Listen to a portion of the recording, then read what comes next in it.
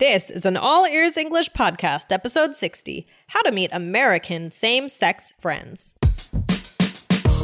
Welcome to the All Ears English podcast, where you'll finally get real native English conversation and fluency for business and life.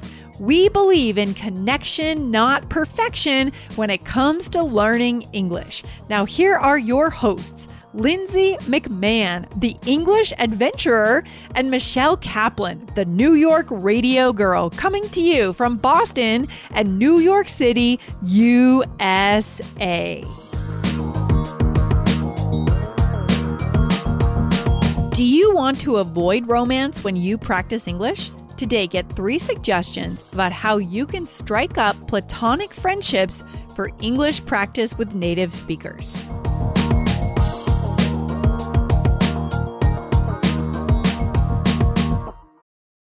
This episode is brought to you by Visit Williamsburg. In Williamsburg, Virginia, there's never too much of a good thing. Whether you're a foodie, a golfer, a history buff, a shopaholic, an outdoor enthusiast, or a thrill seeker, you'll find what you came for here and more. So ask yourself, what is it you want? Discover Williamsburg and plan your trip at visitwilliamsburg.com. Hey, Michelle, how's everything today? Hey, Lindsay. Good. How are you? Awesome. I'm excited to talk about today's topic because I feel like sometimes, maybe you're living in another country, you're trying to learn a new language, right? For our listeners, it's English. But maybe they're not interested in dating. I feel like there's often a lot of dating that goes on in this language learning world. Right. It's cool because a lot of my guy friends who were in Japan with me ended up meeting women in Japan, and some of them, they ended up getting married in some cases, which is so cool. So I want to say that can be really amazing, but not everyone is always interested in that. Right, Michelle? Exactly. Yeah, sometimes you just want to make friends. You're not interested in dating. Exactly. And so today we're talking about how you can practice your English, get better in English in a way that kind of avoids those romantic traps where people think that you're trying to date, but you're actually just trying to practice your English and make friends, right? And if your sexual orientation is straight, then you're looking to talk to people of the same gender. And of course, not everyone is straight, and we totally recognize that and respect that. So this is really whatever this means for you guys. So interpret this in your own way. Right, Michelle? Awesome. Yes, exactly. So let's talk about it. What are some tips to meet friends who are native English speakers when you're not interested in dating? Yeah, so I think joining a fitness class is a good way to do it. I know in the past, CrossFit was really popular. I'm not sure if that's as popular anymore. What do you think? I have no idea. Oh, you never heard about CrossFit? No. Of course, I've heard of. I've heard of CrossFit, but I don't know if it's popular now or not. Okay, all I know is I used to live across the street from a CrossFit place, and now it's not a CrossFit place. So maybe I've actually never tried a CrossFit class. I've heard they're pretty interesting. But that was a thing. So let's talk about gender specifically. So if you're a woman and you just want to hang out with other women in the U.S., let's say, and just speak English, right? There's no other agenda going on. Then maybe a yoga class, right? Because there's no doubt about it. You go into a yoga class, not everyone is female, but it's probably majority female, right, Michelle? Would you say so? Probably. In a class that's probably class. not. In a yoga class, yeah. Yeah, or maybe like 80-20, 80% women, something like that. Or Pilates is also a place where I feel like it would be heavily female. Right. There are definitely, I would say like the whole 80-20 thing is fair. Yeah. I used to go to a dance cardio class, and that was all women. Yes, me too. But yeah. And like, I always wanted Dan was like, Dan would probably have fun with this. Oh, for sure. Like, I would show him some of the moves, and he's like, I don't know.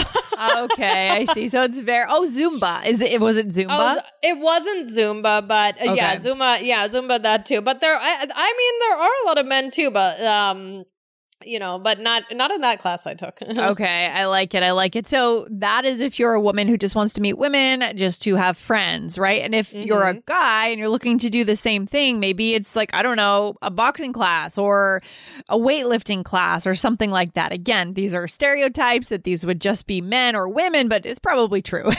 And I mean, the other thing you could do is take a cooking class. Now, I think cooking classes tend to be couples. A lot of times, actually. Interesting. Well, yeah, I've taken some with Dan, but I've also, when I met, so at the time, she was the girlfriend of one of Dan's friends, and we were both just dating our now husbands. Oh, okay. And I met her so she was like a girlfriend of his friend, and cool. And she told me about this cooking class, and I contacted her, and it's been probably 9 years, and she's like, I talk to her every single day. Oh, that's amazing. That is so cool. I mean, so it's good. It's kind of cool. The idea here is kind of meeting couples or pieces, like one person in a couple, right? Where it's totally platonic. It's obviously platonic because you already know they're in a couple, right? True. So that's kind of cool. I like that idea. So attending events where you might meet someone who's in a couple or meet the couple themselves. That could be a great way to get different voices to practice with, right? Right. Exactly. That is fun. When you need mealtime inspiration, it's worth shopping Kroger, where you'll find over 30,000 mouth-watering choices that excite your inner foodie. And no matter what tasty choice you make, you'll enjoy our everyday low prices, plus extra ways to save, like digital coupons worth over $600 each week. You can also save up to $1 off per gallon at the pump with fuel points. More savings and more inspiring flavors make shopping Kroger worth it every time. Kroger, fresh for everyone. Fuel restrictions apply. Another thing you could do is volunteer. This is a great idea. Yeah, so it's about choosing where you want, you could try a few different locations, a few different types of situations to volunteer and see what the gender breakdown is, and then try another one if it's not the right breakdown that you want, right? Right. Exactly. So, I mean, you could go to a food bank, work for a food bank, go to a soup kitchen. You could volunteer teaching. I'm trying to think of other things that I've done. Yeah. I mean, I know a lot of people have done over the years, like Habitat for Humanity, building houses. I think that would be a mix of genders. So, if if you're in a situation like building houses, and you don't want to deal with the opposite sex or the same sex if you're not straight, right? And you just want to be platonic in your English practice, just think about who you're talking to, who you're starting side conversations with, right? I think, we can make that choice, right? Right. Oh, yeah, absolutely. And I think the best way, Michelle, is create your own situation. Right? Yes. Have you done a lot of potluck dinners where you just choose who's there? You email your friends.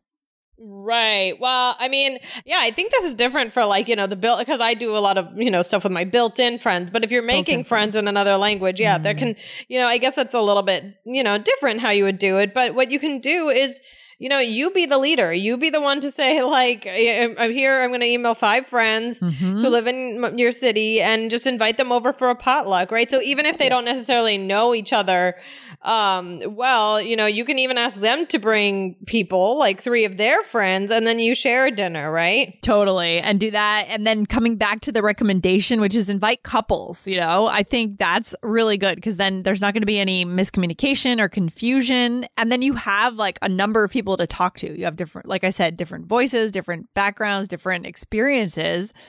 It's kind of like you automatically have a bigger friend group when you have people bring their partners. That's kind of cool. Yeah. Right. Exactly. Yeah. So there are so many ways that you can just, have platonic friendships when working on your English. And, these are just a few, but, let us know if you think of more. Exactly, guys. And go ahead and hit follow on this podcast, because in the next episode, we are going to talk about what to do if people tell you that your English is not good, right? What should you do? I'm excited for that one, Michelle. Definitely. That'll be a good one. Oh my gosh, Lindsay, this was fun. Yeah, good stuff. I'll talk to you later. All right. Bye. Bye.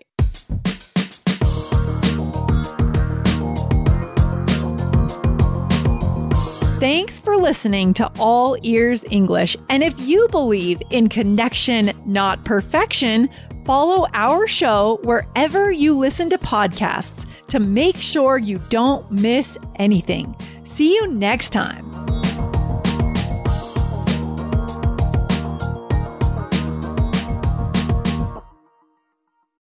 This is the story of the one. As a maintenance engineer, he hears things differently. To the untrained ear, everything on his shop floor might sound fine, but he can hear gears grinding or a belt slipping. So he steps in to fix the problem at hand before it gets out of hand. And he knows Grainger's got the right product he needs to get the job done, which is music to his ears. Call, click Grainger.com, or just stop by. Grainger, for the ones who get it done.